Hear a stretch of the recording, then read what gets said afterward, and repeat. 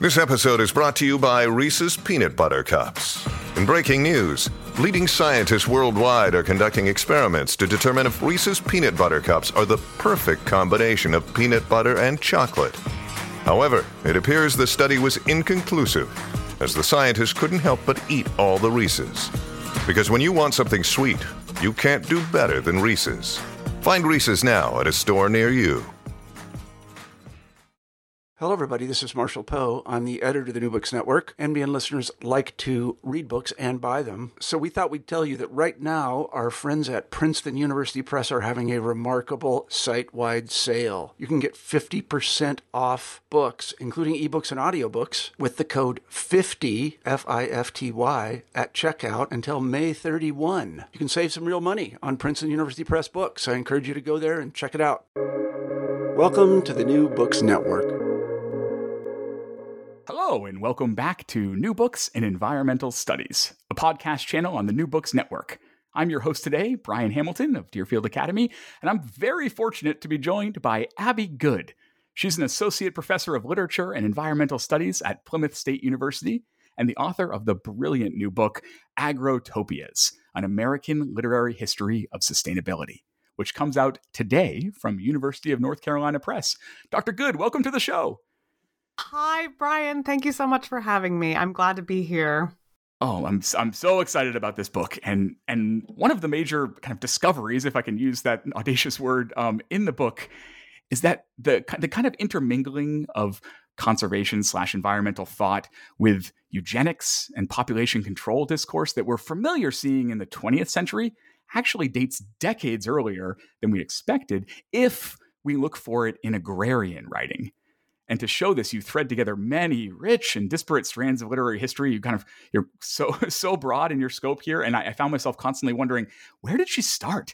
Which strand did she pick up first to find all the others? And so at what point in your research did you realize you were onto something? Well, I think I realized I was onto something way back when I became obsessed with two major texts in my early graduate years. Maybe I didn't know at the time that I was onto something, but I became obsessed with these two texts. And the two texts are Charlotte Perkins Gilman's novel, Herland. It's published in 1915. It's an eco-feminist utopian novel, for those who don't know it. And Thomas Jefferson's Notes on the State of Virginia, which was published back in 1785. Of course, so we have a late 18th century text and an early 20th century text. And these are, on the surface, two very different texts and two very different writers writing at different moments. So Gilman's Herland is this, as I said, eco-feminist utopian novel. And Jefferson's Notes is, on the surface, it's report on laws and climate and population in Virginia for readers in Europe, particularly in France. And of course, in this text, Jefferson famously praises small farmers as the lifeblood of the agrarian nation. And I was in my early graduate years, I was studying for comprehensive exams, and the more closely I looked at Gilman's Herland, Gilman is famous for her feminist writings, the more I realized that her writings were not just eco-feminist and in many ways deeply eugenic, but also really engaged with the agrarian rhetoric of her time. And I can talk more about that as well. And Jefferson's writings, when I looked closely at them, were very concerned about cultivating a reproductively controlled and racially homogenous nation. And I discovered that his early agrarian theories were, in fact, inextricably intertwined with early eugenic theories from the start, or rather early eugenic concerns, however you want to call them. So what unites these two texts is that they both use what I've identified in the book as an early version of sustainability rhetoric. They are both concerned that the nation's agrarian destiny is under threat, both worried about what they see as a general lack of reproductive and agricultural discipline. So they're writing at two different moments, but they're following similar patterns and rhetorical structures, and evidencing similar anxieties about reproduction, and population control. And these are, in some ways, the chronological bookends of the project, since it does span across the long 20th century, and in some ways colors outside the lines of that century. And so the other thing that I'll add was that when I was researching this book, I found, well, first of all, there was a big contemporary connection for me because I was using this term sustainability. I had to be really clear about what I meant by sustainability, since it's such a capacious and flexible and ambiguous term. Once I saw the presence and the venerated status of agrarianism and just the figure of Jefferson himself in a particular strand of sustainability rhetoric, I knew I was also onto something there because, and when I say particular strand of sustainability rhetoric, I'm talking about locavorism, some strands of organic farming movements, writings by folks like Michael Pollan and Barbara Kingsolver, who really evidence an agrarian nostalgia, but also a kind of new environmentalist vision for how we engage with food and agriculture in particular. So this book is really challenging more broadly this seemingly smooth and progressive history of mainstream American environmental thought. So it's not just about Jefferson, it's about the figures that seem obvious to us when we think about early American environmental thought. Jefferson, Thoreau, Emerson, Theodore Roosevelt, John Muir, all the way up to Wendell Berry, and today's environmental writings, of course. So Aldo Leopold is in there, Rachel Carson's in there. And I talk about this in the introduction. There's this genealogy that in some ways seems really smooth and obvious to us. And often Jefferson is at the origin point of that genealogy. And I want to question what's behind that genealogy. It's not necessarily as benevolent as it seems, particularly when we take up agrarianism and divorce it from its racial and reproductive subtext that I discuss in the 19th century. I'll talk a little bit about the critical strand of sustainability as a term. And just briefly, one of the things I discovered was that I was reading some criticism about sustainability, particularly in the humanities and in literary history. And what I found was that scholarship on sustainability in the humanities tends to fall into two general categories. The first is scholars attempting to recuperate sustainability on behalf of the humanities and the arts. And the other are scholars who are really interested in critiquing and jettisoning the term sustainability. So what that means is that and the critiques are really valid critiques that sustainability as a discourse is focused on maintaining the status quo, which is often wrapped up in capitalism, that it invokes what Stacy Alaimo calls an environmentalism without an environment, that it sees nature as a storehouse of resources for human consumption, and that it's really focused on, it's anthropocentric. It's really focused on the timeline of human reproduction. So those are just some of those critiques. And what I found was that maybe there's a third way for us to engage with this term sustainability. Because, one of my arguments is that whether or not we use the term sustainability, it's varied and less visible histories remain with us today, and they covertly persist, and they sometimes overtly persist in population control debates, in conservationism, in neo-agrarianism, in eco-fascism that we're seeing today. So I was trying to develop a kind of third approach to critical sustainability studies that really lingers in the messiness and less visible histories of these discourses. Thank you. Yeah, and I'd love to come back to that legacy at the end of the conversation. But first, let's dive into some of the major works that you reckon with. And as you say, the book does follow this arc from Jefferson to Gilman, but it actually doesn't. It doesn't start there. Actually, it kind of starts out of the chronology with Herman Melville. And you dig into his 1852 novel, Pierre, as well as the agricultural reports that he ghost wrote for his cousin, who I guess was an agricultural commissioner in Berkshire County, Massachusetts. Why is Melville's work such a helpful place for you to begin excavating this unexpected history of sustainability? Well, it's a helpful place, but it's certainly an odd place. Pierre, for those who haven't read it, Pierre is such a strange novel. We think of Melville as this oceanic writer, but Pierre is really a landed novel. So I'll tell you why I think it's an odd place. So Melville's novel Pierre, published in 1852, as you said, it depicts the downfall of an agrarian nation. And I spell this out more in more detail in the chapter. It depicts Jefferson's worst nightmare. So we think about sustainability rhetoric. Sustainability rhetoric is a reaction to a threat. It's a recognition that we need to change our practices and be more sustainable, as they say. Well, one of those threats, particularly in the 19th century, was this idea that the U.S. was not fulfilling its so-called agrarian destiny. Pierre depicts this nightmare, and it's a world of both aristocratic estates, really evocative of the old world. Jefferson was against aristocratic landowning. He found it unsustainable.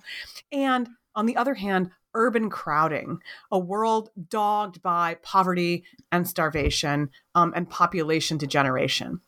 So since sustainability rhetoric and agrotopian visions are really born out of this sense of threat, I found it very important to begin with that threat. What were early sustainability advocates afraid of exactly? What drove them to seek out agrarian perfection and to really indulge in Jeffersonian rhetoric? And Melville's work captures those fears and those nightmares. And what we find is that those fears are just as characterized by sexual promiscuity, reproductive failure, and racial mixing as they are by poverty and agricultural decline. So this chapter reveals the racial and reproductive subtext of the agrarian anxiety at the time. And I talk more about what that anxiety looked like. If the book began with Jefferson or any familiar idyllic agrarian text or scene, I don't think the subtext would be as visible. It really had to turn the agrarian vision inside out to show what's underlying those fears. And I should just add here that the sustainability advocates of Melville's time, of the mid-19th century, were not a homogenous group. They were land reformers, they were nativists, they were labor radicals who sometimes shared the same agendas and concerns, but not always. But in general, they were really worried about their unsustainable present, and land reformers in particular encouraged the formation of agrotopias, small farming communities out west. And this is the agrotopian image that you see on the cover. This was printed in an 1840s newspaper called Young America, and it's really emblematic of agrotopian visions in the 1840s. But I think without Melville, we don't see the reproductive anxiety that underlies this early sustainability rhetoric. And so then we get into the book and we have this kind of familiar pattern here where we have these authors that have this sense of threat, these fears and nightmares, as you say, indulging in these agrarian fantasies, dreaming up these so-called agrotopias, in your word here. And Jefferson's the first one we see do it. And we have this textbook understanding today, this kind of cartoon of Jefferson in our heads that, yeah, he was afraid of stuff. He was afraid of cities, social hierarchy, economic dependence, as you said, and that kind of stuff. And that he had these dreams that were of this kind of unbroken patchwork of independent farmers across the continent, this empire for freedom. But you show in the book, really thrillingly, it's much more complicated than that. His fears were much more complicated. And so in some senses, were his dreams. So what's lacking in our popular understanding of Jefferson's agrarianism? Well, there's so much in the book about Jefferson's climate thinking, about his participation in larger transatlantic debates about race, slavery, and natural history. I won't get into all of that here, so I would just encourage listeners who are curious about these topics you really have to read the book. You've really got to read it. From UNC Press. Go get it. Yeah. So, but for now, I will just say this about what's lacking. I would say, broadly speaking, there are two very eerily distinct versions of Jefferson that have captivated our historical imagination, or at least there are two that I'm concerned with in this book. The first is the so-called founding farmer. Some writers call him the founding gardener, who dreamt of a sustainable nation. And the second is the infamous slave owner who fathered at least 6 children with formerly enslaved woman Sally Hemings, and who did so all while publicly opposing racial mixture of any kind. And a major thesis and a major motivating force of this book is that these two Jeffersons are one and the same. These two versions of Jefferson have remained conspicuously isolated from one another, right? So the infamous slave owner obsessed with racial purity rarely, if ever, makes an appearance in neo-agrarian writings, for instance. They remain very separate. But as I said, they're one and the same. So this founding farmer was the very slave owner, paradoxically obsessed with racial purity. And when we recognize this, what we also begin to recognize that this dual commitment to small farming and racial separation was not Jefferson's alone, and it actually became the conceptual backbone of this American sustainability rhetoric that I'm tracking. So these are seemingly separate legacies, right? An agrarian thinker on the one hand, an early advocate of racial separation and selective breeding on the other. But these legacies are deeply and inextricably intertwined. And when we see that, we see a radically different environmental legacy in the U.S. And not to give the book away too much, but one of the things you get into in his agrotopian fantasies is that he imagined these black agrotopias away from the shores of the United States, outside the boundaries of the country. And it's this great moment when the chapter turns that you then look at they look at Black Americans who are not only the kind of these characters in the minds of Jefferson and others in these white agrarian fantasies, but there were Black Americans who were advancing agrotopian visions of their own. You show us Martin Delany and Sutton Griggs and Du Bois even kind of reworking and exporting Jefferson's agrarianism. And you kind of judge this all as being both problematic and productive. So why is that? Well, I use the phrase problematic and productive specifically with respect to Delany. So I'll just start with him. I see Martin Delany as a major progenitor of a Black nationalist form of sustainability rhetoric. And Delany's visions are productive because they turn Jeffersonian rhetoric on its head. In Delany's words, the idleness of the white man is sustained by the industry of the Black man. So he really highlights that the nation was built on and sustained by the labor of enslaved Blacks, and he also talks about indigenous labor as well, and we can get into that as we can get into that in more detail later. But this is really productive because Delany offers a powerful version of early sustainability thinking that centers Black self-determination. So as you said, Jefferson is fantasizing about all Black nations beyond the US. He's doing so because he's really concerned about freed Blacks and whites living together. He's really concerned. He's really anxious about Haiti. He's really anxious about slave rebellion. Well, are there other reasons why all Black nations might be empowering? So Martin Delany's vision is one of Black independence and Black self-determination. But this version also, in some ways, maintains the agrarian focus. Even as it critiques Jefferson, it maintains the agrarian focus on racial homogeneity and separation. So it reinforces certain versions of, because it is about Black nations elsewhere, it reinforces certain versions of American exceptionalism and imperialism, imagining that the shores of Africa are ready to receive Black immigrants. And according to Delany, only the most elite, skilled immigrants can properly cultivate the land. So I get into this more in the chapter. And I'll just say to conclude, for many of these figures, for Delany, Douglas, and later Griggs, the question becomes, can freed Blacks build sustainable communities within the U.S., or must they leave and create their own nations, their own agrotopias elsewhere? This chapter really examines those debates and the racial and reproductive politics of these agrarian visions. Because for Delany in particular, promoting reproductive health and virility, promoting particular fixed gender roles was just as important as reclaiming the agrarian origin story of the U.S. There's so much more in there, so you really do have so much. It's so rich. But that's a really through line here, that it's always about more than just this kind of cartoon Jefferson vision. The next chapter, you give us Walt Whitman, And it's a rather startling and upsetting picture of his thought. I'll say I'm no Whitman expert, but I kind of have these things that I felt comfortable going into the chapter admiring about him, like his championing of democracy and labor and queerness. And they're all disturbingly recast by your analysis. Could you introduce our listeners to Whitman the Agrotopian? So Whitman the Agrotopian is the architect of a eugenic conception of American sustainability. And I say that because his conception of American sustainability is one that aligns the land's fertility with that of the population's fertility, with that of a selectively bred, muscular, optimized agrarian population. So this chapter examines Whitman's career. It examines a broader trend across Whitman's corpus.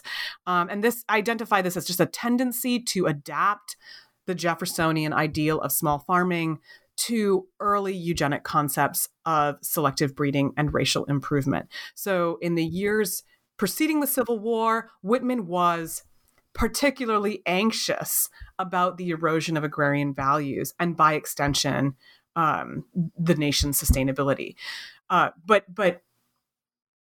here he kind of takes up the free soil movement and really engages in agrarian rhetoric. But as that movement lost traction, as slavery threatened to expand, he recognized the limitations of a predominantly political and economic approach to agrarianism because he saw the nation failing to embrace a free labor model. So he became really influenced by the rise of so-called racial science in the U.S., and he's especially interested in something called phrenology. And in his interest in that discourse, he developed a physiological and hereditarian vocabulary for describing the working class and agrarian laborers in his early writings. So I show that in this chapter, and really what he's doing in those pre-Civil War writings is he's depicting selective breeding and a kind of early racial progress as the path to a sustainable nation. And then after the Civil War, Whitman's writings become much more self-assured about American sustainability, so much so that he develops this expansive global agrotopian vision of diverse and transnational forms of labor. So he diversifies the agrarian nation. And so we see laborers working in industrial as well as agrarian fashions. And these visions are much more confident because they are rooted in theories of survival of the fittest, in theories of racial extinction, so-called evolutionary laws. Whitman became really invested in the certainty of evolutionary laws. So unlike Jefferson's agrotopian visions, which, as you say, they promote all Black nations elsewhere, separate, Whitman's global visions aren't anxious about racial separation because at that point, Whitman didn't think that racial separation was a problem because he believed in this sort of racial evolution and inevitable improvement. So they're not anxious about racial separation because they're so rooted in these notions of survival of the fittest. So this is a deeply eugenic Whitman. This is a Whitman really interested in heterosexual reproduction and in selective breeding. And this is a Whitman that's really interested in the optimization of a laboring population. Yeah, it's really something to see it again in that way. And that brings us back to Charlotte Perkins Gilman, and you introduced her as the author of Herland, a fascinating book. Maybe lay readers know her more as just the author of The Yellow Wallpaper from grammar school. But when you look at her, you similar to Jefferson, you say that we have these legacies that she leaves today, or these kind of portraits of her that we really keep separate from each other, right? And you show that, if we actually think about it through how she's dreaming up these agrarian paradises, we can see how her, ecofeminism and her socialism and her racism and her eugenical thought all build off one another. So could you take us back through this a little bit about how that works? Sure. So I begin by discussing Gilman's utopian novel, Herland. And I'm looking at Herland as an experiment in asexual sustainability because Herland is a communal, all-female society that reproduces asexually. It's a society where population control is almost comically easy to solve because there are no private nuclear families. So in this regard, Herland as a text challenges the sustainability rhetoric of its time because Gilman is interested in critiquing that sustainability rhetoric. That sustainability rhetoric was really invested in the patriarchal nuclear family as an important site for ensuring the nation's future. And here I'm talking about the explicit early 20th century movements in conservation, eugenics, and country life. And the country life movement was an agrarian uplift movement. But unlike the US, Herland actually achieves the goals of all three of these movements. And it does so in large part because it's freed from the strictures of the private nuclear family. So in this regard, I see this novel as an early contribution to the population control movement, which we would associate with something like Paul Ehrlich's The Population Bomb. It's an early contribution to that movement because like that movement itself, it urged Americans to look beyond their private familial interests and consider the public environmental impacts of their reproductive choices. So here I would say, and we're talking about Gilman's legacy as a writer as well, it's tempting to treat Herland's eugenic, feminist, and environmentalist agendas as separate or as necessarily conflicting elements. Scholars often will bracket one of those elements. But these elements are, in fact, integrally intertwined and mutually reinforcing. And the same goes for Gilman's mixed legacy as a writer. So this partnership, I think, becomes especially clear if we look at Herland as an agrotopia, as a racially perfected, sustainable elsewhere, as an asexual adaptation of the Jeffersonian ideal, the long-lost Jeffersonian ideal, and as an alternative to what Gilman saw as a degenerating, crowded, and really, really far from agrarian world. That's great. And that's what's really so haunting about the book is that each of these chapters is fascinating in its own right to think about these works, but then you realize that what it all adds up to is that it's impossible to kind of just pick what you want to from the past and be like, oh, this is the piece of this that lived on that we love, and this is the piece that was sort of a weird 19th century thing that we're glad it fell away. That, as you say, integrally intertwined and mutually reinforcing. And so that's when we think about the legacy of this literary tradition. We might be able to draw. We could draw oh, there's a line between these agrotopian ideas of this time and ecofascism today, but. You, in your conclusion, you say you're actually more interested in the quiet legacy, in your words, of that agrarianism. Where do you see that quiet legacy today? You said a bit about this early on, but I'd love to hear you speak more at length about it. And, and also, where do you see that the legacy being challenged? So the legacy is quiet, and in some respects, it is fragmented. In the epilogue, I look at two agrotopian legacies in the 20th and 21st century. And the first example focuses on the Sierra Club and the Sierra Club's 1960 text, This is the American Earth, which is a photo text. It's a coffee table book. And this is a text that combines wilderness preservation and population control rhetoric of the time. And it does so by depicting a once pristine New World wilderness threatened by invading foreigners and sprawling cities. So it really shows that partnership between preservation and population control. And I think this text might seem like an odd choice for an agrotopian epilogue because preservationists really sought to preserve rather than cultivate the wilderness. But this is precisely my point. I really am interested in showing the unexpected and far-reaching and at times partial influence of these agrotopian ideas, even in traditions as seemingly unagrarian as wilderness preservation, because there is a relationship there. So I argue that 20th century anxiety about overpopulation and about sort of foreign invaders is in part a legacy of this 19th century agrotopian literature. And then I turn to a very different example with Michelle Obama's White House kitchen garden. And this garden is depicted in that 2012 book, her 2012 book, American Grown. So it really engages in the kinds of national narratives that a first lady's office is expected to, in some ways, reproduce.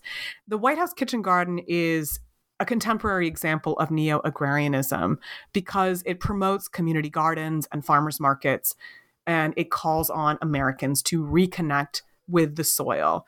And this is a text that envisions a multicultural and inclusive agrarian future, and I'm really emphatic about that in the epilogue. But it also reaffirms Jefferson's privileged status as a progenitor of American sustainability thinking. And I even mention, at the time, as I was writing this, if you do a Google search of Michelle Obama and Thomas Jefferson, there are in general two genres of articles that emerge. One is about the White House Kitchen Garden. Michelle Obama planted seeds from Jefferson's estate in her garden and named the beds the Jefferson beds.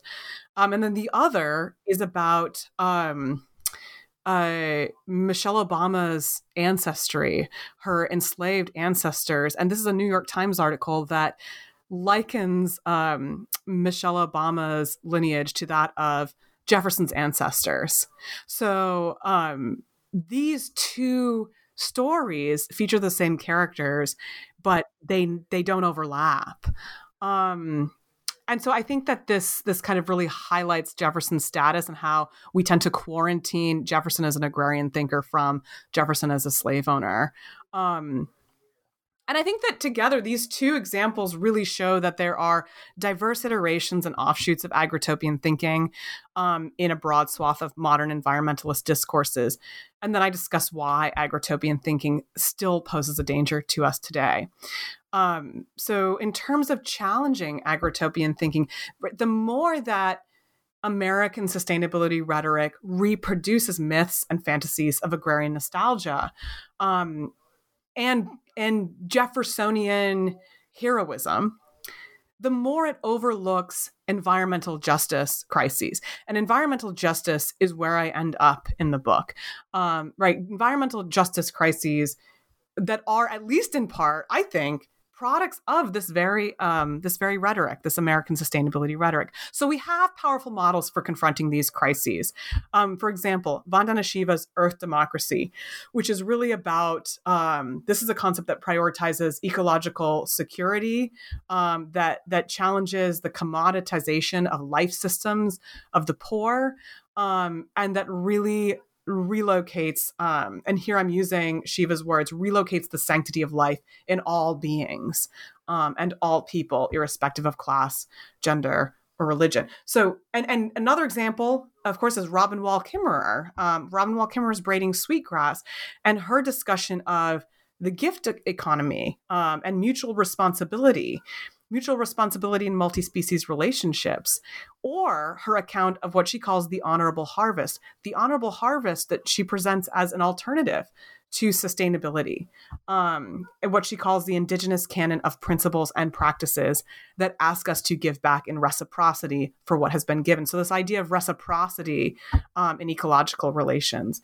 And then finally, Wangari Maathai's intersectional environmentalism. Rob Nixon calls it an intersectional environmentalism. Wangari Maathai's model of foresters without diplomas, where rural women work to restore their ecological communities alongside their political agency and their livelihoods. And so these approaches are examples of environmental justice models that are focused on rebuilding the commons and remaining in place. Agritopian visions are about elsewheres. These are about remaining in place rather than imagining another elsewhere or another new world, so to speak. So this is really about defending existing homes and longstanding ecological practices rather than imagining an ideal elsewhere. And I think they contrast powerfully with agritopian models. And that really shows the continuity between agritopian thinking and wilderness ideology. And I remember when I first read scholarship on wilderness, it blew my mind. And then I started seeing wilderness ideology everywhere. And I'm sure I'm going to see agritopian thinking everywhere now that I've read your book. And to wrap up here, I don't want to sound greedy because this book is such a gift. But to close, I'm wondering if you have any future projects you're willing to give our listeners a preview of. Sure. And thank you so much for your kind words about the book. My current My current project that I'm dreaming up is, tentatively titled American Climates. It's focused on the concept of climate, and it is a genealogy of racist and anti-racist climate thinking in the Americas. And in American literary history. So climate, the concept of climate has been central for early American scholars. Scholars who are studying theories of racial transformation and human variability. This theory of the body as a porous envelope, for instance. If you read Greta LaFleur's book, The Natural History of Sexuality in Early America, for instance, she takes up this concept of the body as a porous envelope. But one of the questions that this project asks is what happens to the concept of climate after the colonial era as scientific racism becomes popular, as theories of static, fixed racial difference gain popularity and take hold. Because we often assume that theories of static racial difference are counter to climatological understandings of human difference. Climatological understandings of human difference understand the body as variable and not as static. This project's going to challenge that. This project's going to look at climate as central to the rise of scientific racism. So the first third of the project will show how this happens. And then the final 2/3 will discuss what I'm calling counter theories of climate and racial thinking developed by women and writers of color. So how do literary representations of tropical heat, violent storms, of polar extremity, how are these catalysts and tools for successful slave rebellions and forms of anti-racist and anti-colonial resistance? So it's a history of climate thinking that's fundamentally tied to social justice, but also to the rise and popularization of racism in the U.S. Wow. Oh my goodness, I can't wait. I will wait, but I can't wait. Anyway, but for the time being, this book, again, is Agrotopias, An American Literary History of Sustainability. Comes out today from UNC Press, and its author is, and my guest has been, Abby Good. Abby, thanks so much for your time and for this book. Thank you so much for the conversation, Brian.